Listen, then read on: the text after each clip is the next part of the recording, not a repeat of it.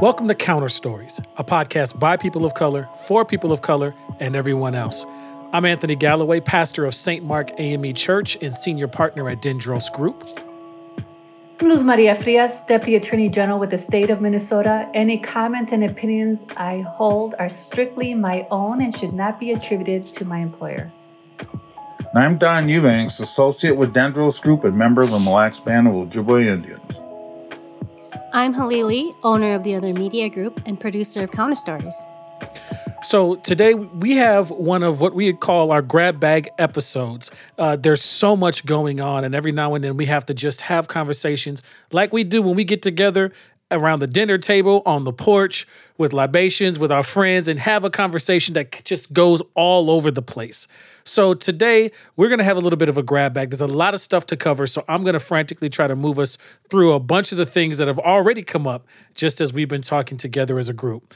Now, if you are like me, my daughter, have been watching the snippets of the hearing of the confirmation hearings for Judge Ketanji Brown Jackson, who, if seated, will be the first Black woman. She's the first Black woman nominated for the Supreme Court and will be the first Black woman seated on the Supreme Court. So, huge historic moment. And as we sat to watch this huge historic moment, we then have some of the clowning. Because while we sat down to wrap our heads around, very intricate questions about law and all those kinds of things, we see senators pulling out storybooks and throwing dog whistles left and right. So I got to check in with y'all. Have you been, as you've been watching this unfold, what's been coming up for you as you see this historic moment happen in front of us in the backdrop of a whole bunch of other historic things happening at the same time? As much respect as I've had for Judge Jackson before the hearings, I have so much more now. Every time I watch, and I try not to watch a lot just because I get so angry and I feel like it's very bad for my mental health. But she's able to keep it together so well in the face of really poor questioning from a lot of folks who I have felt have used this opportunity to not even ask her questions, but just tell her things that have happened. They've used the time to vent about certain things or certain ways previous nominees have been treated. And then they'll look to her and then they'll say, "What do you think about that?" and wait for a response. And her responses are always perfectly worded. She takes the time to put them together so well, and she answers them in such a graceful, professional manner, where she would say things like, I was watching Lindsey Graham question her, and she'd just turn around, she'd say, "Well, I just learned about this from you 2 minutes ago, so I don't think it's fair for me to make a judgment on that." And he would just go, "Oh, that's exactly the answer I wanted you to say, because you shouldn't be able to make judgment on something you just learned about 2 minutes ago." I was like, that was not the answer you was looking for. And I just felt like it was a trap. Like, I feel like they're trying to trap her into a gotcha moment. And it makes me so uncomfortable and it makes me so angry. And she just does it so gracefully. And, of course, there's always the late night, jokes about like, "Oh, I'm sure she's not going to cry and tell us how much she loves beer," and those kinds of jokes, But so we talked about this a couple of weeks ago when we first, when there was all of that, just a hoopla behind President Biden's announcement that he would be selecting and ultimately appointing the first Black woman to the U.S. Supreme Court.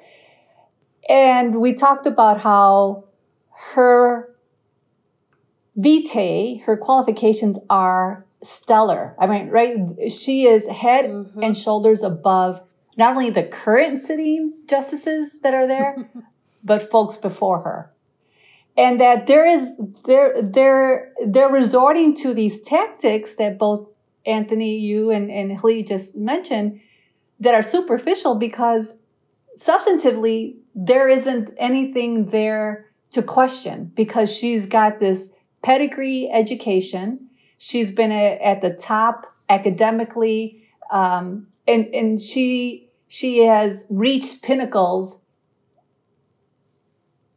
in multi-forms that other justices only reach perhaps one pinnacle, right? So there's that. And then the second part that really strikes me, and I haven't been able to watch, I only will listen to snippets here and there on the news, NPR and things of that sort. But what really strikes me is, and this has been the question in my mind, more rhetorical than anything, is, do you think any one of these congressional members, particularly those who are adverse to her questioning, right, would have the stamina to hold the composure that she's been able to hold now for multiple days? That's one.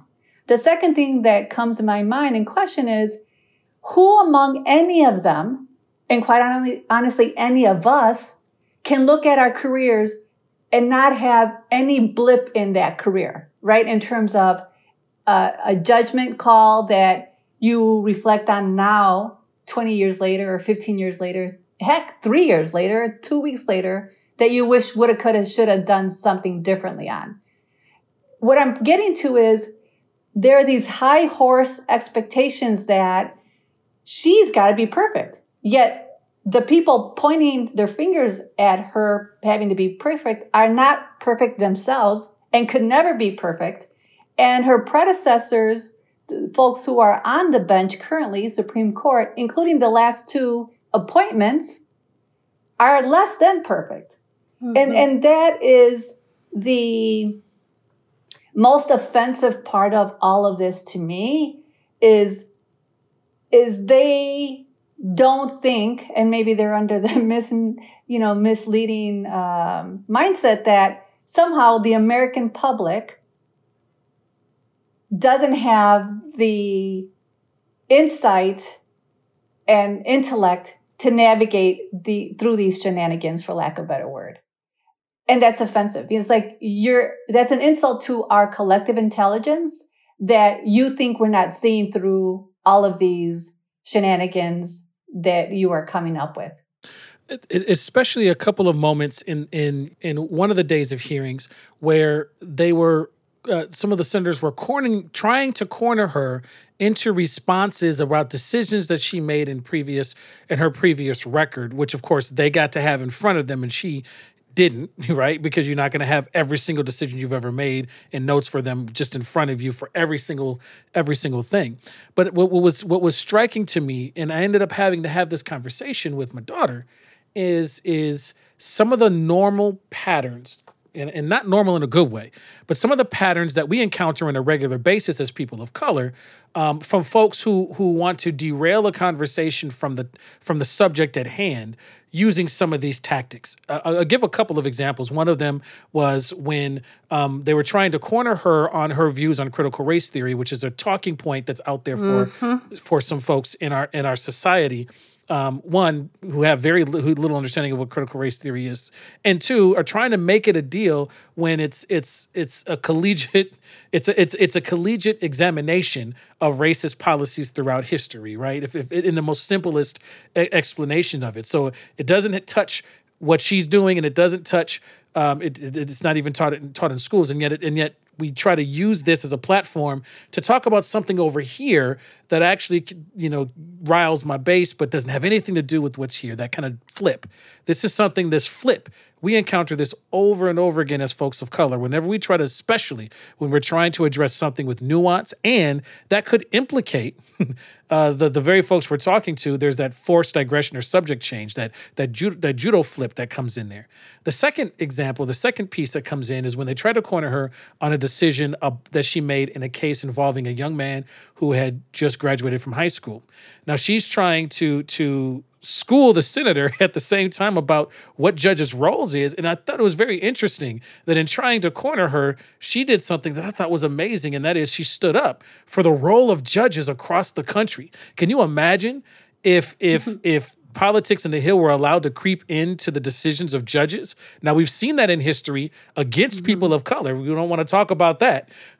but in standing up for that, I think it's another way that underscores what you were talking about, and that not just her decorum, but her brilliance to try to pull this back. And see, I saw her trying to pull everybody in there back to the subject at hand for her own confirmation hearing. I think it was masterful and unfortunate that these racialized patterns we see on display. I would say that it's not that they don't fully understand what critical race theory is, it's that they don't understand what critical race theory is, period, in the way that they are presenting this, presenting it in court. And also that the senators really bank off of people not understanding what each person's job in government is and what they have jurisdiction over. Mm-hmm. So she says this several times when she's being questioned about critical race theory, is that her job does not involve selecting curriculum. Right? That doesn't come up. That's not part of her job. And so to spend so long on asking her about it, she says it. She's like, she really didn't give a straight answer about it because she kept saying it has nothing to do with my job. Right? Like if you were interviewing for a job to stock shelves at a grocery store and then they ask you if you're a cat person or a dog person, it's like, what? That has nothing to do with my job. So, and she's extremely graceful in answering that, but also in that a lot of folks in the country, and this goes back to, again, everything is interconnected, right? The education system of us not learning that much about how our government works when we're in school. And I'm working with a woman, and one of the things was, maybe we should talk to your state representative, Representative Samantha Vang. So invited her down to the Capitol, do an interview with Representative Vang. And when we got back to the office, she was like, did you know Representative Vang lives across the street from me? And I was like, yeah, she's from your district. She's like, yeah, she's from my neighborhood. I was like, yes. Representative Vang used to work here. And she's like, really? She's like, so she's not a lawyer? And I was like, no, she's not. And it was like, there was this moment where we had of like, explain to her, no, you don't have to be a lawyer to run for office. You don't have to have, those sorts of qualifications. And it was like a moment in her brain. It was like, wow. And I said, you could do it too. You could run for office. You could run for, if you don't want to run for state representative, you can run for school board. You're really concerned about these issues that are affecting your children in school right now. And, it's just giving like these opportunities for people to even learn about that. So then when they're watching these things or they hear about it on news and stuff, they don't, a lot of times, or maybe they don't even realize that those folks aren't these super brainiac people who graduated from Ivy Leagues. They're just regular folks who have gotten elected into these seats, and so they think that these people have all the qualifications to ask Judge Jackson all these hard questions, but they don't. Just like Luz was saying, she's the one with the qualifications. Right. And if you have any doubt, just listen to the nature of the questions that mostly are not even questions. They're posturing because that's the best they can do. Sorry to say, in terms of, again, she's so solid with her qualifications. But also they're unable to rattle her, right? And they haven't, what do they have left is basically just fill the dead air with posturing and speech making and. Luz, I'm wondering, just because of your background with expertise on this, is it also, what more is there to find out? That she just went through this entire process for her appointment to, was it the Court of Appeals? Yeah. And that's the other thing. Yeah. So they've already asked her all the things, that's right, necessary for this level of work. Yeah. There's a term that we use in our profession, asked and answered, right? Mm-hmm. It's been asked and answered. And so all of this really, again, is showmanship, right? I mean, there hasn't been that much that has changed in that process, but they're unwilling to surrender to that. So they're going through these antics of, creating dust for the sake of confusion, but not because it's effective and not because it's going to yield any valuable or new information. Yeah. I will say, as long as we are on the topic of the Supreme Court, while this is going on, I don't know if you folks know, but the first Latina to be appointed to the California Supreme Court just happened. Hey. Ooh. Judge Patricia Guerrero. I'll say it in English. Patricia Guerrero was just confirmed, first Latina to be confirmed to the California Supreme Court. Grandfather was from Mexico. It's the American dream, and it is possible to go through a confirmation process. Of course, this is different. It's a state Supreme Court rather than the U.S. Supreme Court. But nonetheless, it is another story during Women's History Month that has been made history again for our women. I have not been watching the confirmation hearings. And after listening to the three of you describe what has been happening, that's exactly why I haven't watched it.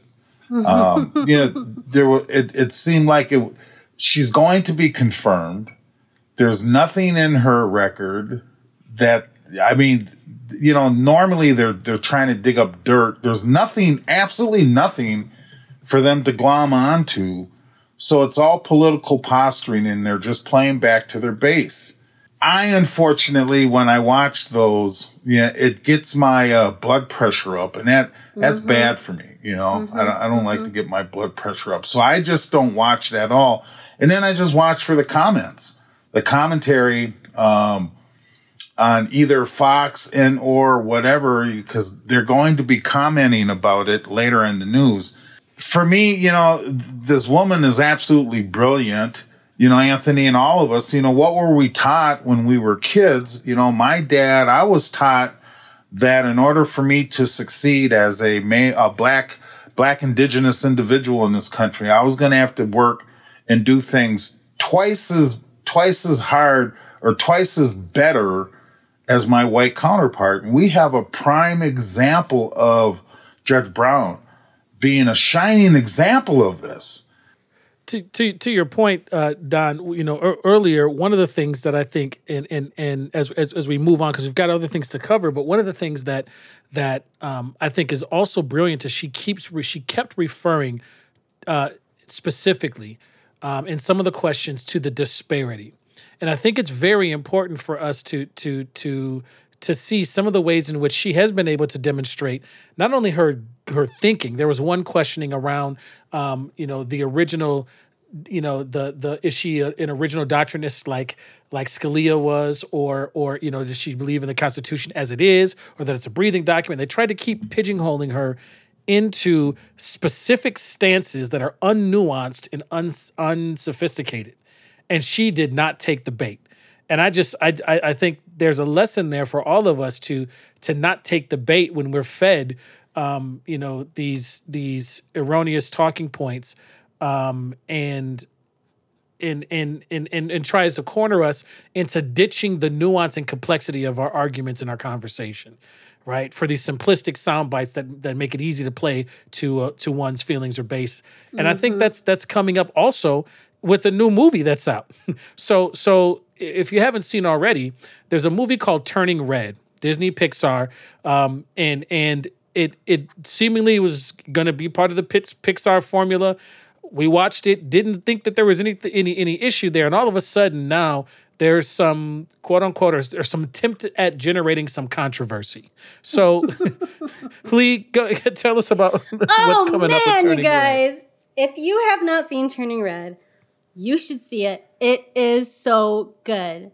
It's been watched more in my siblings' household as much probably as Encanto at this point. I mean, yes, it's about a young Chinese girl. She's like 13. She's going through puberty. She gets her period. She finds out that the women in her family turn into red pandas when their emotions become overwhelmed after hitting puberty. It's a lot about her relationship with her mother. It's a lot about how young women are, growing into finding their own personalities, their own likes, dislikes, discovering crushes, those sorts of things, following around, having a crush on a boy band, right? It's super relatable in that sense. And like my sisters were texting back and forth. We were all texting like, oh my God, that's me. Oh my God, that's mom. Oh my God, that's you. That's how you treat your daughter. Oh my God, and literally every one of my cousins, friends, distant colleagues, whatever, who have seen it, who are either Asian or B, women, have just been like, what I feel so seen. There were points through the movie where I could tell my husband, Jim, who's like an older white guy from Duluth, right, was like, huh? And I was like, oh man, I'm screaming and I'm laughing and whatever. But it was, it was so important because I have nieces at that age. And I just remember being so awkward like they are. And, I asked my sister this over the weekend. I said, has she been watching? What did she think of this movie? Because when I first heard this movie was coming out, I texted my sister and I said, you have to make her watch this. And she said, yeah, she really liked it. She actually watches it by herself. And I've heard that a lot from folks, is that little girls are watching this without their parents because they feel more comfortable even. And like, oh, I see now how I can handle this situation of going through puberty, And I just think that's so amazing. But it seems that white people have a real issue with this movie. Well, we can. So go ahead, Lee. No, one of the first reviews that immediately came out from Cinema Blend, which is like a website that they review movies, talk about movies, et cetera, et cetera. And this came from their managing editor, and he basically just says it's not relatable. It's only relatable if you're a Chinese girl from Toronto. Which is really weird because if you watch the movie, the only mention of Toronto is that she rides public transportation in Toronto. That's it. That's that's really the only mention that they're in Canada, is because she rides public transportation. But I'm going to read just a line from, and he has since apologized and has retracted his review, and they have assigned it to someone who would understand the concept better, which, whatever. But he says, it reminded me of the far superior The Mitchells versus the Machines, another film that focused on a female character experiencing a major life change, but one that also remembered what a broader audience will be checking the film out. So it bothered to include plot elements everyone could find engaging. Well, guess what The Mitchells and the Machines is? It's a movie about a white family in technology. The thematic split that tears Turning Red to shreds is the mystical red panda bit.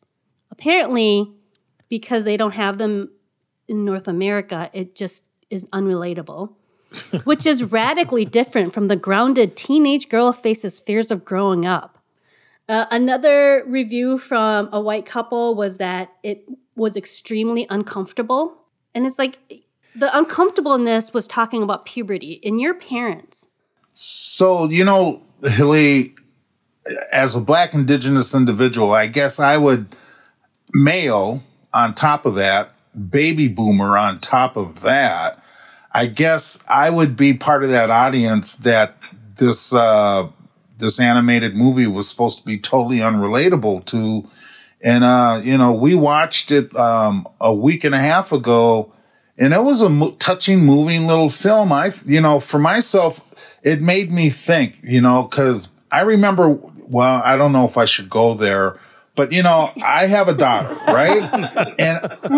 and I watch out, man! Watch out! She's gonna listen. She's gonna come up on you. Well, I don't think she listens to our podcast, but but I remember that period, and so I would, I was trying to reach her through her mother. And be supportive and all that kind of stuff. And cause it's kind of not so much awkward as it was something that we never talked about when I was a kid growing up. That was something, conversations between my mom and my sisters, but not me and my brothers and my dad. So, But when you have a daughter, you know, I knew it was happening. And so I wanted to be a part of that. I thought this thing would have been a great vehicle to help have that conversation with my daughter, especially when she was at that age. And she was also into boy bands. I mean, it was totally relatable to me as a parent. Yeah. There was nothing in there that was not unrelatable. And as it was dealing with the, you know, her developing her own self-identity versus the demands that she was getting from her mother, you know, that reminded me of that other fantastic movie we all went to go see years ago, Crazy Rich Asians. I mean, the similarities in those relationships that were playing out. So for me, it was totally relatable. I'm going, oh, okay. So this, you know, this theme is, you know, part of the cultural fabric of that community. And which is totally relatable. I mean, you know, I'm learning something. And at the same time, I'm laughing because my daughter went through the same kind of stuff with her boy bands and Justin Bieber. And while, you know, I'm a dad, I can't understand all that stuff. But watching this thing was just so enjoyable. And then when I hear people are going off the deep end, it's like, for what?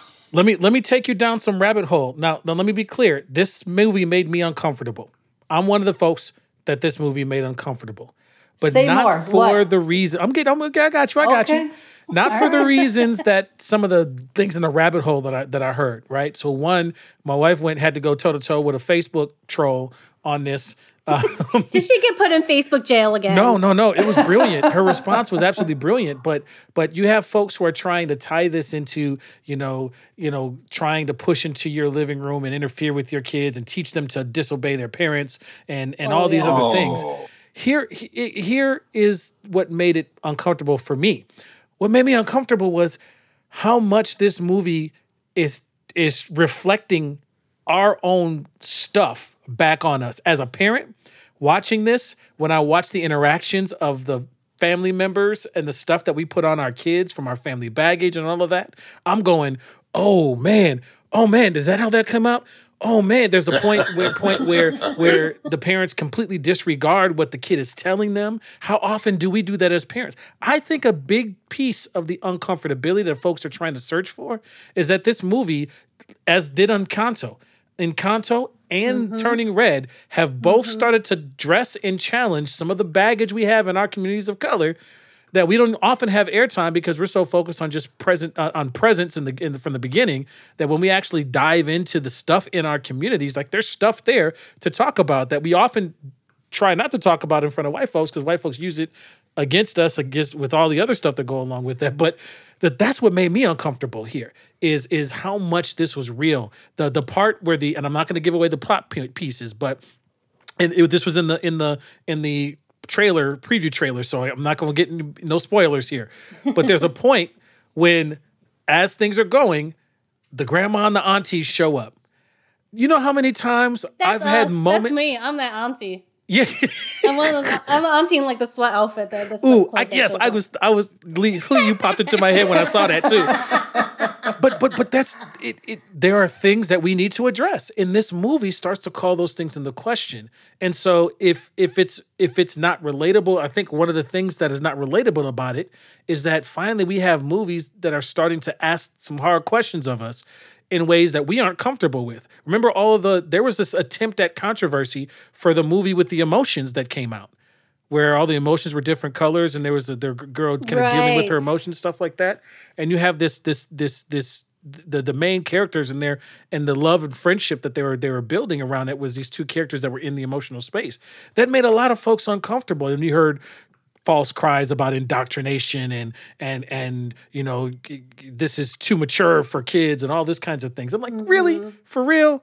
So that's what made me uncomfortable, is that it was coming straight down my lane, forcing me to have to look at my practice as a parent. Do I even listen to my kids? You know, when you there's so many points that you made there that I think we should unpack a little bit further. First of all, I mean, you have to laugh at this criticism that this is somehow indoctrinating your children to go against your parents or challenge your parents. That's the definition of being a teenager. I mean, what teenager do we know that doesn't challenge your parents and say no? All of us were there, right? So there's that, right? That makes no sense in my mind. The other part is that for a woman to get her period, biologically, that's what happens. Like, right. Seeing a cartoon or an animated film doesn't begin to influence the causation of that. It will happen. Earlier or later, it will happen to every girl pretty much, unless she's got some hormonal, concerns and her body is not going to go down that path. But largely speaking, that's a fact of life.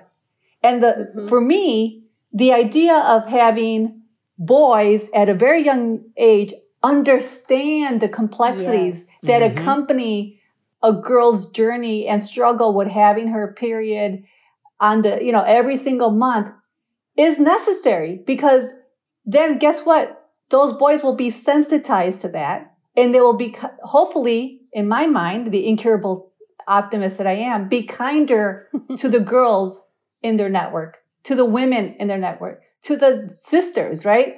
I mean, I think about some of the childhood experiences of some of my friends who they were in so much physical pain every single month with cramping that they would lay in bed crying in tears because it was so difficult for them. And it impacts girls very differently, right?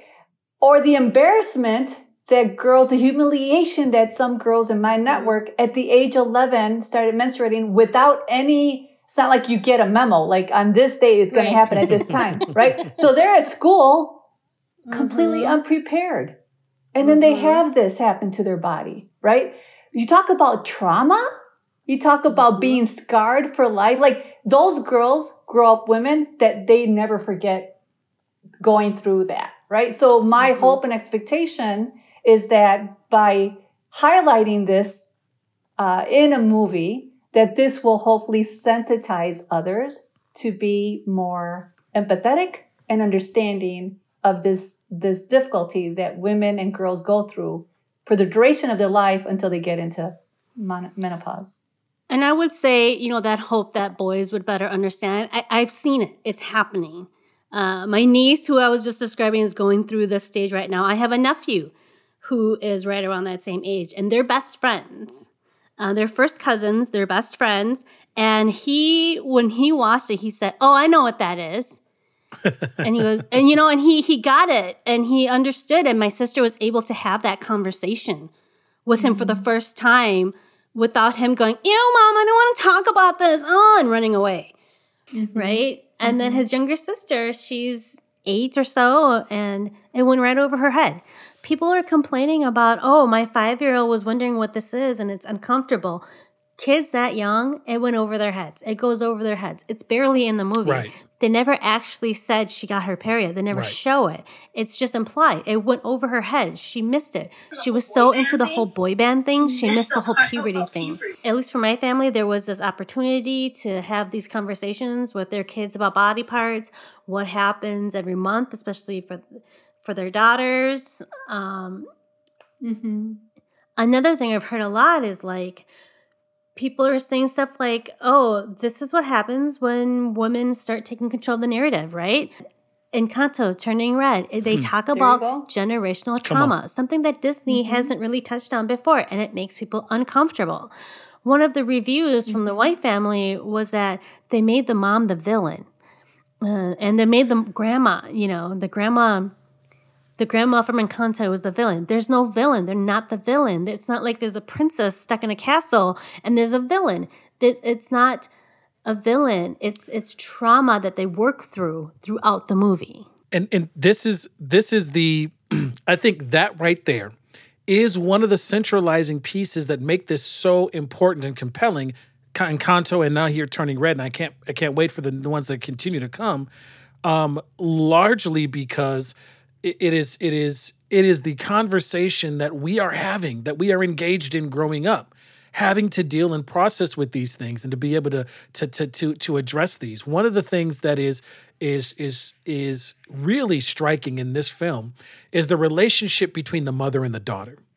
I think it's very important for us to see, what happens when we as parents, just to turn the dial right back into ourselves, when we project our trauma onto our kids, our experience, our way of life, and don't leave any room for those kids to come back to us and say, here's how I'm encountering this world very differently than your own, or, here's where I'm at. I mean, there are some important scenes in here. I'm not going to give away spoilers in there, but I would warrant folks who haven't seen it yet to look at the ways in which the relationships develop over time. It really pushes some different conversations. It harkened back for me to watching Joy Luck Club with my Asian friends and looking at the interaction between the mother and daughter in that exchange. Now, of course, you have to pull through a whole lot of Asian stereotypes just to get the movie made, but there are some things, some issues that are brought up that are uncomfortable. There are some issues in this movie that we gonna have to talk about at the dinner table at some point as a family, and it's gonna be tough to do it. It's gonna be uncomfortable. But this movie pushed that, and I really think that that's something important for all of us to take away. In a general sense, this is probably what makes this a great movie, in my opinion.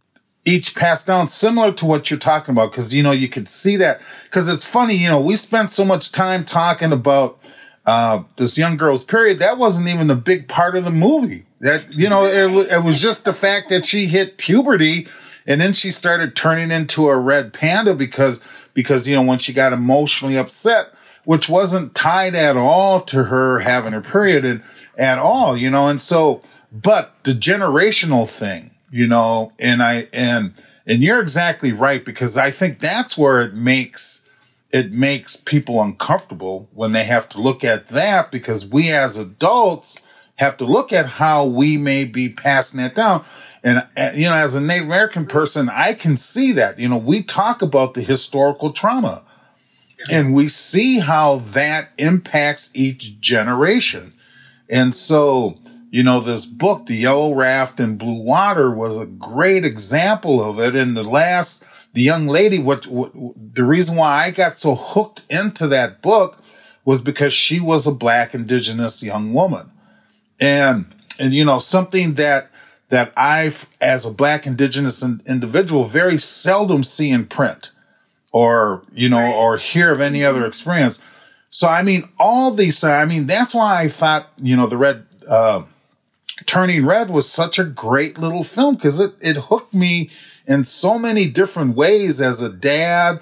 I even had conversations with Mara during the movie, There's an interesting tension that's being raised in that regard, as you reflect on that, Don, and I'm curious about your thoughts on this, Khalid. There are some generational differences between my friends and their parents in reaction to Red Panda.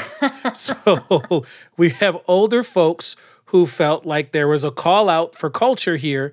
That is kind of like how we have a conversation. We may air a little bit of some dirty laundry, and it can feel like it's diminishing the culture, or it's putting the culture in a negative light. So there's some folks who got some of those feels off of this, and Encanto. Go ahead. For me and the people in my circle, when we talk about it and stuff, I think we're just so happy to see representation, and sometimes it's easier to laugh than cry, right? Some of the things that the mother does in the movie that are not good, things you wouldn't want to do to your kids, we laugh because, we'd say stuff like, oh my God, my mom would have done the crazy thing that the mom did in the movie. And we laugh about it now, right? In the same sense that I think that if my mom watched the movie, and maybe I should just watch the movie with her to see her reaction, she'd be like, I would have totally done that to you if I saw a drawing like that. And I'd be like, I know you would have totally done that. And we would laugh about it. I totally think that that's what the reaction would have been. There's this moment of like, wow, we can't believe that something so mainstream has picked up on something in our lives. That's never happened The nuances. before. Right. Yeah. That's never happened before. If you think about, the points Anthony and Lee and Donna you just made, one thing that really comes to mind is in my mind, it is healthy to have this level of tension, in terms of reactions to whether it's a story that you listen to, a book that you read, or a film that you watch. And that you're able then to discuss it with your family members and beyond. Because think about it, the only way that any one of us grows emotionally, professionally, intellectually is to experience something that is different than what we thought. Yes.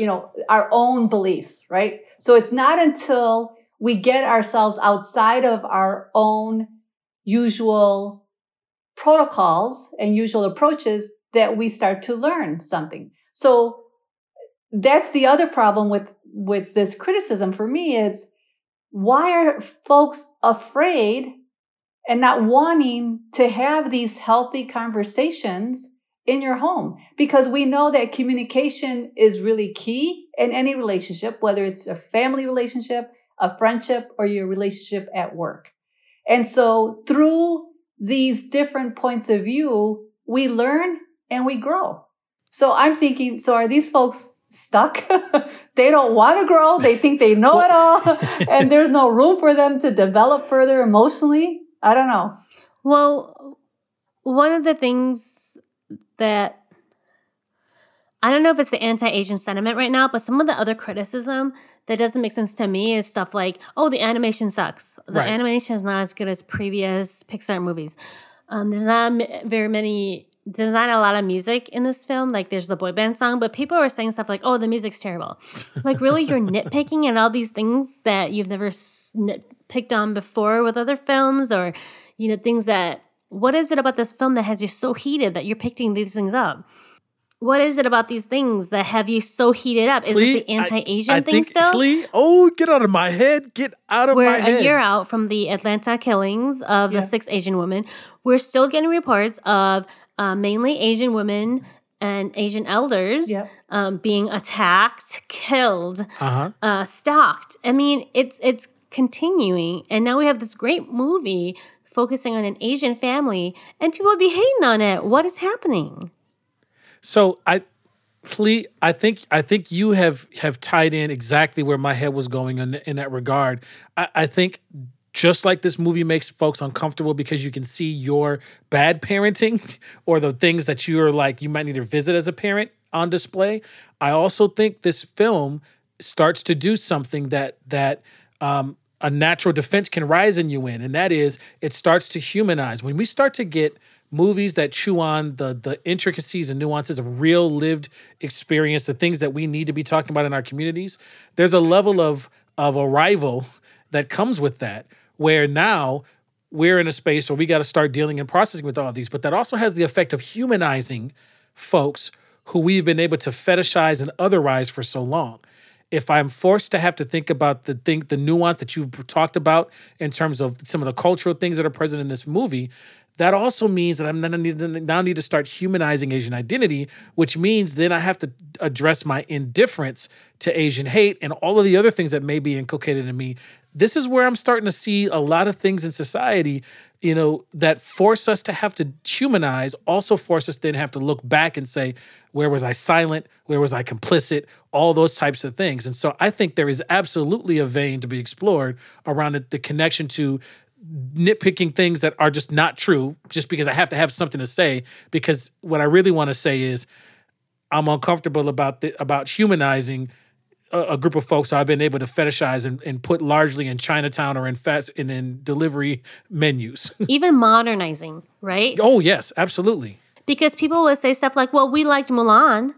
And it's like, yeah, but we don't wear those outfits all day. We don't wear white makeup with a little red lipstick. We don't do that. We don't fight with swords. Asian people don't do that nowadays. It's the same thing with Pocahontas, right? You've made it now, Hali. Exactly. When you think of like Asian people, it's not like we're walking around in kimonos every day and stuff like that. And that's what people imagine. When they think about Asian movies, they think, well, we like Mulan. So we don't hate Asian people, but then this takes place in Toronto and they're wearing Western clothes. It's in the Western world, modern Western world, right? People are just like, what? They can't comprehend that they're in that environment, that they live in now times. Well, and it's also it goes what you folks are saying, but also my question is along the lines of trying to reconcile that Asians are this model minority and they fit only in certain boxes, right? In terms of the STEM fields and being this or that. And then this takes it outside of that. And so it goes to your point, Anthony, of humanizing beyond what these stereotypes are and challenging the othering part of it. When we think about the women who were killed here in just actually in New York. So February 13th, Christina Yuna Lee was stabbed 40 times in her apartment. And less than a month previous to that, Michelle Alyssa Go was thrown from a subway platform in New York City. So both of these horrific killings of Asian women happened in New York City. And we're coming up, as we said, we just came up on a 1-year commemoration of the killing of the 6 Asian women in massage spas across 3 of them in Atlanta. So we think about how folks are framing and thinking about this. Are they connecting the dots is my question, right? And how are they reconciling these dissonances in their minds in terms of what, like you said, Anthony, what role they play and the expectations of it, and how they have to reconcile with being uncomfortable with who they are and what these isms are, and that they continue to hold about what will be here shortly the largest community of color in the country, surpassing the Latinx community, right? I mean, these are some heavy pillars that folks have to reconcile in terms of living in the United States and what their general beliefs are about the API community. Well, whether we're talking about the humanizing presence of the hearing of Judge Jackson and the hearings that she's having to experience, this new movie, and here as we commemorate this anniversary, as we address Asian hate within our own society, I think that really encapsulates those pieces of this grab bag episode. And that is, the things that are coming that are starting to humanize us in ways that are different. And it's making folks uncomfortable. And we're seeing responses accordingly. And unfortunately, some of as people of color, when dominant culture gets made uncomfortable, our defenses automatically tend to start having to go up, because some of those responses can be violent, whether they are attacking your credential, whether they are attacking your right to exist or even be, or whether they're physically attacking your person. We have to contend with these things as we seek and ever more to try to get ourselves humanized in an everyday way in the ways in which we consume media. We're going to break right now in our grab bag episode and shift to conversation. So, Luz, we're going to say goodbye to you. Thank you so much for being with us, Luz, and I'll give you the last word on the humanizing portion of our grab bag episode. Well, thank you. I love my Counter Stories crew, so I'm going to just sign off now. And I'm sorry to miss the following conversation, but there's good reason in terms of the position that I hold in my employment, and I want to make sure that we delineate that line very clearly. So I'm signing off. This is Luz Maria Frias, Deputy Attorney General with the state of Minnesota.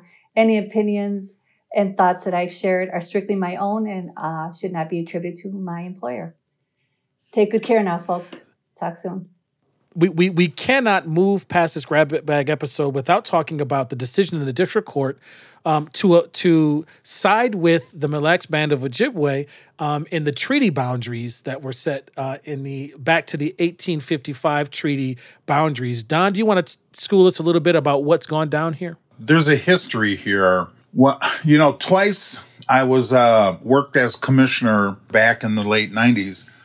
Is when the Mille Lacs Band actually won hunting and fishing case. The Supreme Court, in a 5-4 decision, upheld the fact that we had always retained our ability to be able to hunt and fish over the ceded territory. And there's all this language, is confusing to individuals. So when we deal with treaties, we're dealing with agreements between sovereign nations, native tribes, and the United States. And I won't get, I'm not going to get into the complexities of those discussions, because clearly history has shown that the U.S. federal government had clear things in mind as they entered any negotiation with tribes.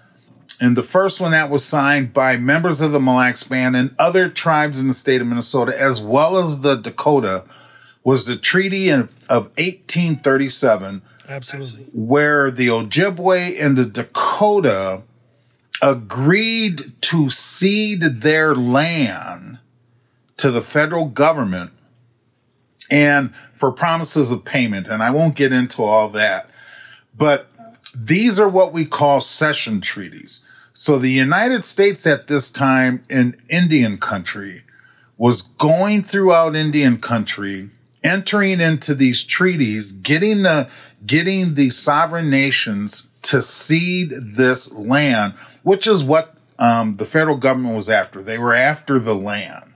Think about this. We're dealing with two totally different frames of mind.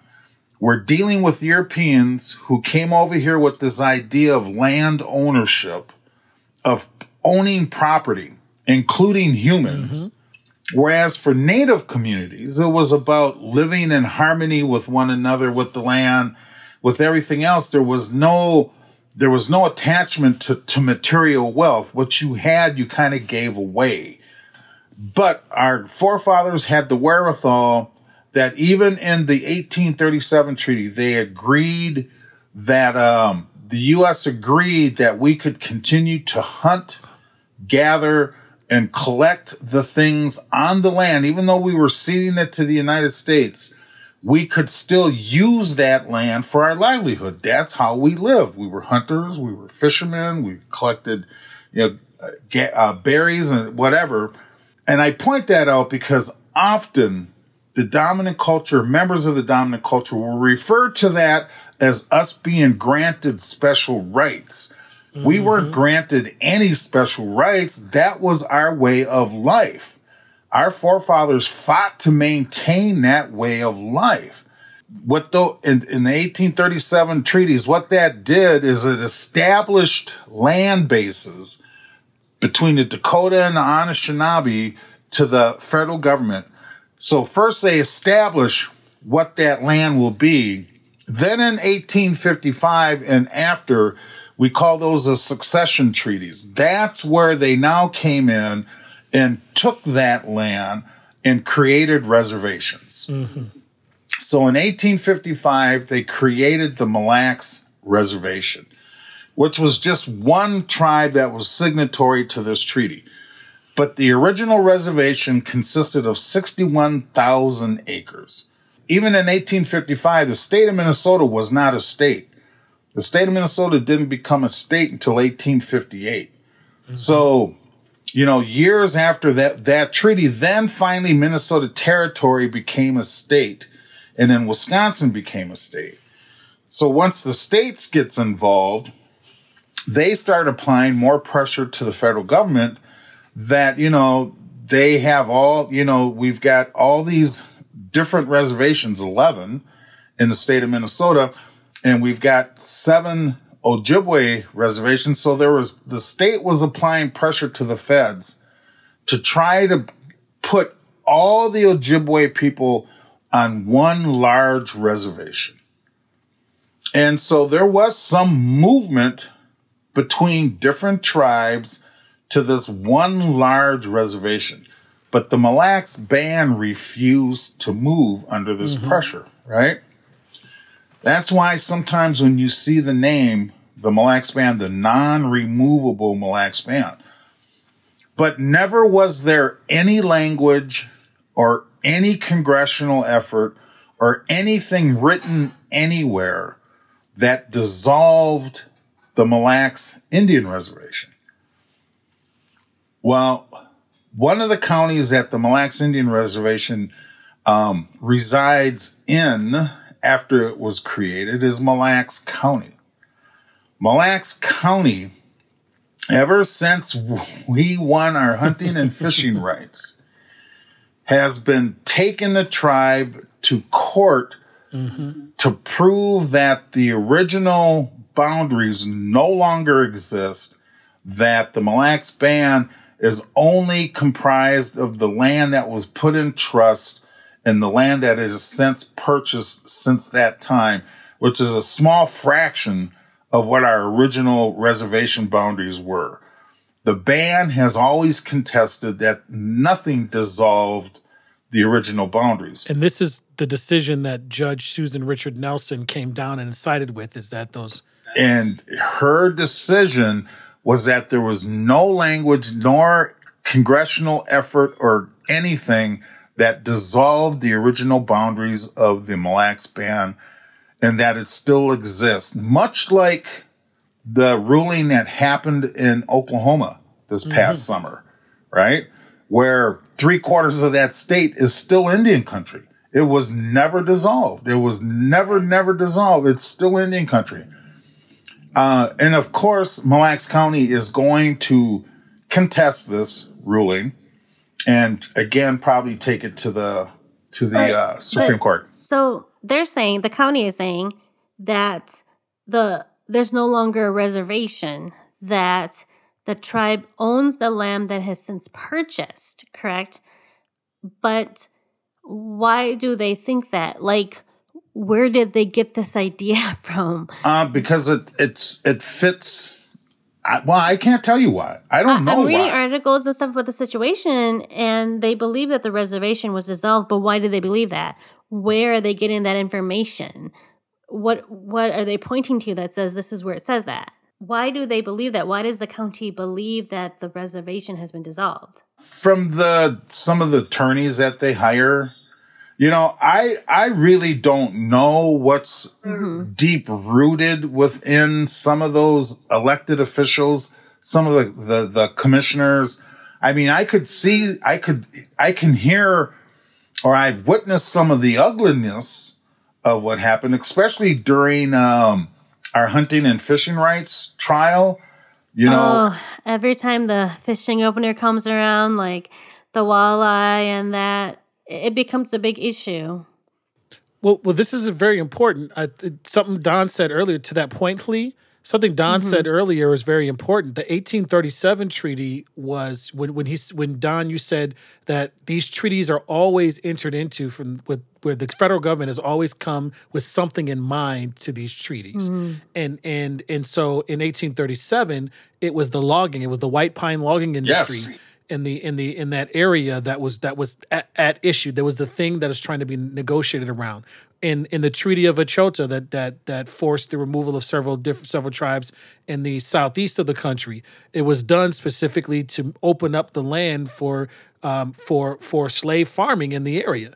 And so there's always something in mind. So the 1837 was logging, the 1854 was mining in the Arrowhead, and then the 55 was another set of things that you were alluding to. The 55. So the 55 created the current reservation. Right. So right now, I think that lake and fishing and all those industries that are bringing in tax dollars, I think are absolutely a part of. I don't know if all of it is, but part of. Yeah, there's always some reasoning for the dispute of that land. Does it have anything to do with policing or how the tribe handles or monitors crime on the reservation land? I'm just trying to get a good grasp of the issue, So this has been an interesting point. I was reading, I was looking at some of the points of issue that were here, because there's a lot of thing going on into community trying to scare folks into thinking that, they're living in this area. What's going to happen to us now? Are we going to be pushed off our area? And to be clear, and all the legal pieces around us are clear, nothing's going to happen to you. right? And to that point, Lee, there are, because of some past court decisions, there are limitations on what tribal police can do for non-tribal residents in a particular area. And so all of that scaring about, we're going to get pushed off of our land, we're going to get, policed by a tribal government, or all those kinds of things, those have already been settled in statute and agreements. And so there's been, but still there has been things that are put out into community trying to scare this up in support of the county. Exactly. I mean, those are kind of fearful scare tactics that individuals in Mille Lacs County have used to rile up residents. Now this federal judge upholding that language, that the original boundary still exists, that now includes 3 townships, right? It includes more than that, but the towns of Wakan, Isle, and Onamia now fall within those original borders. Always has. Now, the band doesn't own all that land, but once tribes became self-governance, and the Mille Lacs Band was one of the first tribes in the United States back in the late 80s, early 90s to become a self-governance tribe. And that's another whole show just to talk about that. They created their own tribal police, had no jurisdiction over non-band members. So the tribe reached an agreement with Mille Lacs County to deputize the tribal police, that allowed tribal police to work pretty much like a Mille Lacs County sheriff. And they were then able to help Mille Lacs County and provide those kind of police services throughout the county. 4 or 5 years ago, Mille Lacs County ended that relationship and refused to re-sign a new agreement with the Mille Lacs Band because they wanted to contest the fact that we still exist. That's the piece right there, right? Having to contest your own existence. And this is in the backdrop of the fact that this is native land, period. So this is an interesting, I think it's another interesting exercise in addressing what has gone on in the past. For too long, many folks who have resided on tribal lands throughout history forget that history. And then, there's in some cases, when you were talking about when we visited Mille Lacs Band, right? There are folks who have houses that were leased for a certain amount of years, but those leases are coming up. And then are getting mad as if they're getting pushed off their land when their agreement is running out. That was happening up at Leech Lake. Yeah, absolutely. But in other parts of the country as well. So the land in question with Isle, Wakan, with Onamia, the tribe doesn't own that land. But the boundaries of the reservation never were dissolved. So they just fall within. But because even though those tracts of land were lost, the reservation itself was not lost, did not go away.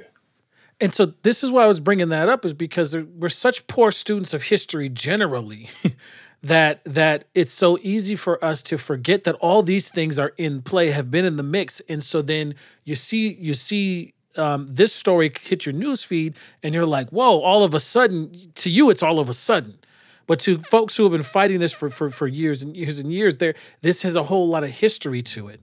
And it makes it easier for folks to use the kind of fear tactics that put pressure and can interrupt what should be legal proceedings and remain legal proceedings.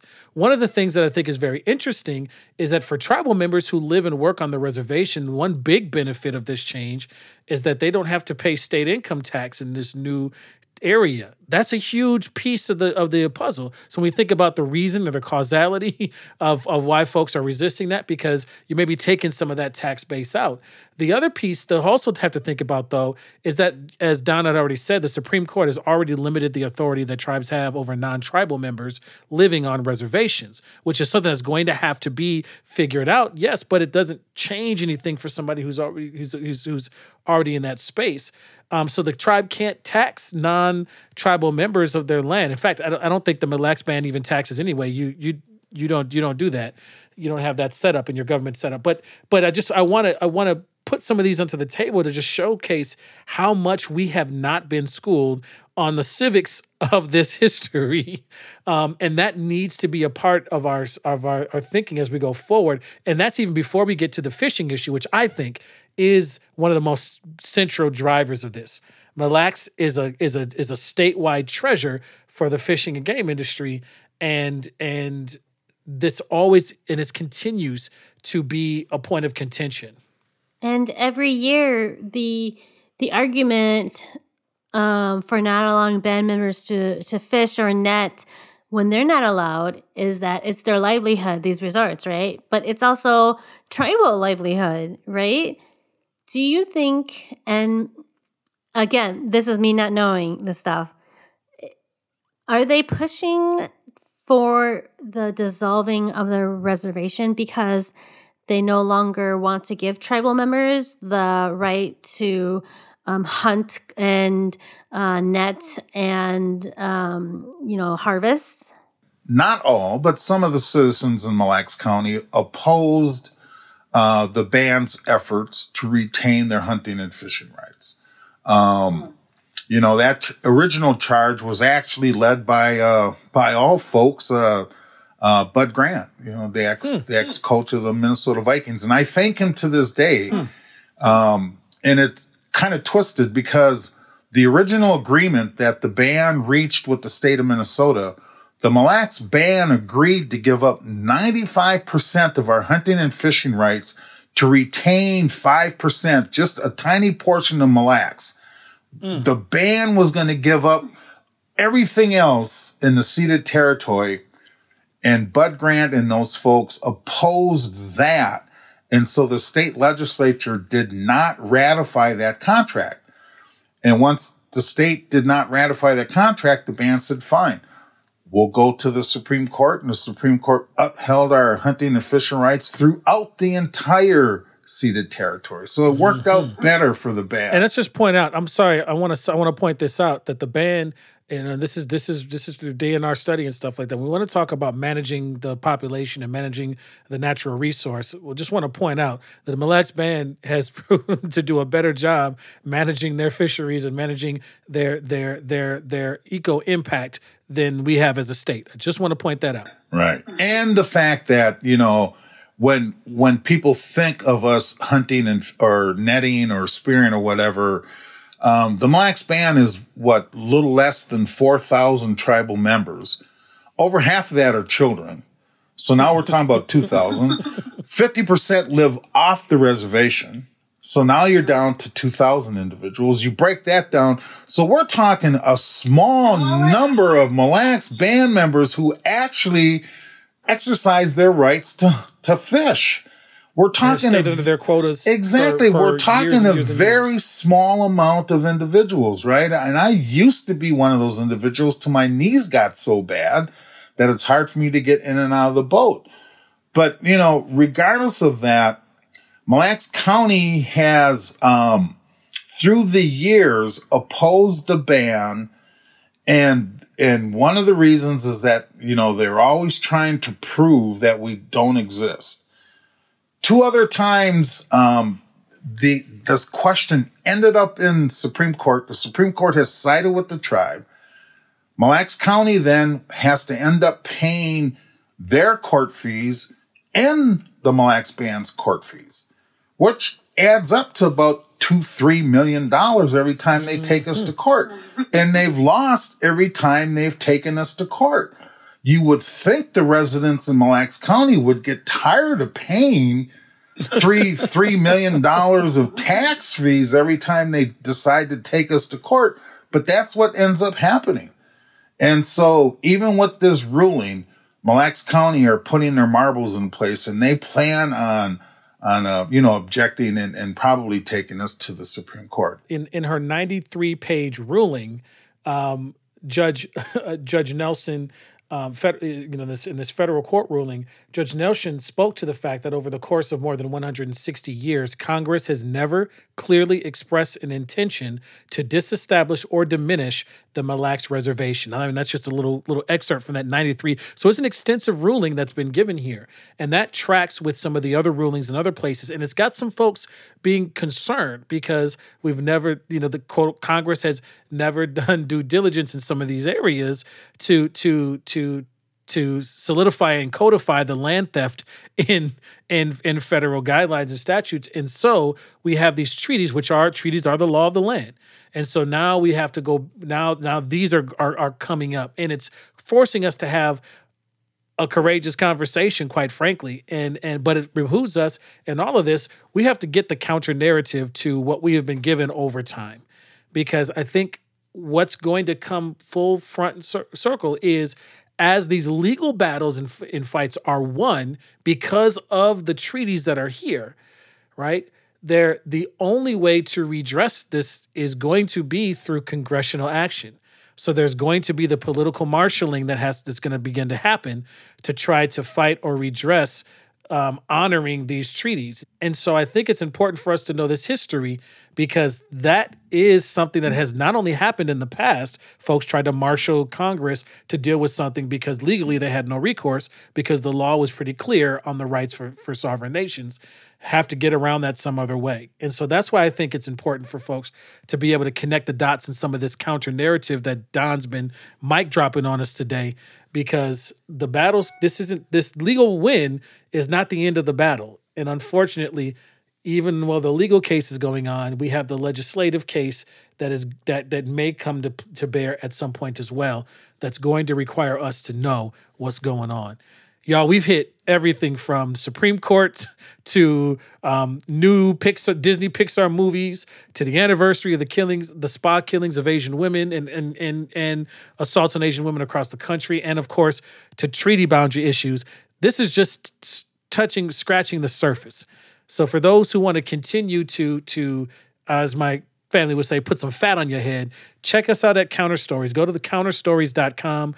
Check us out on our Facebook page and social media feeds. Get connected. Go to your podcast and download, because we're going to need to be diving into a whole lot of things. This has been awesome, y'all. I appreciate the conversation and the things that we've been able to touch. That's it for Counter Stories today. My name is Anthony Galloway. I'm a pastor of St. Mark AME Church and senior partner at the Dendros Group. I'm Hallie Lee, owner of the Other Media Group and Counter Stories producer. And I'm Don Eubanks, associate at Dendros Group and member of the Mille Lacs Band of Ojibwe Indians. This has been Counter Stories. This has been Counter Stories, a co-production of the Counter Stories crew, the Other Media Group, and Ampers, diverse radio for Minnesota's communities, with support from the Minnesota Arts and Cultural Heritage Fund. For our full conversation, please visit counterstories.com.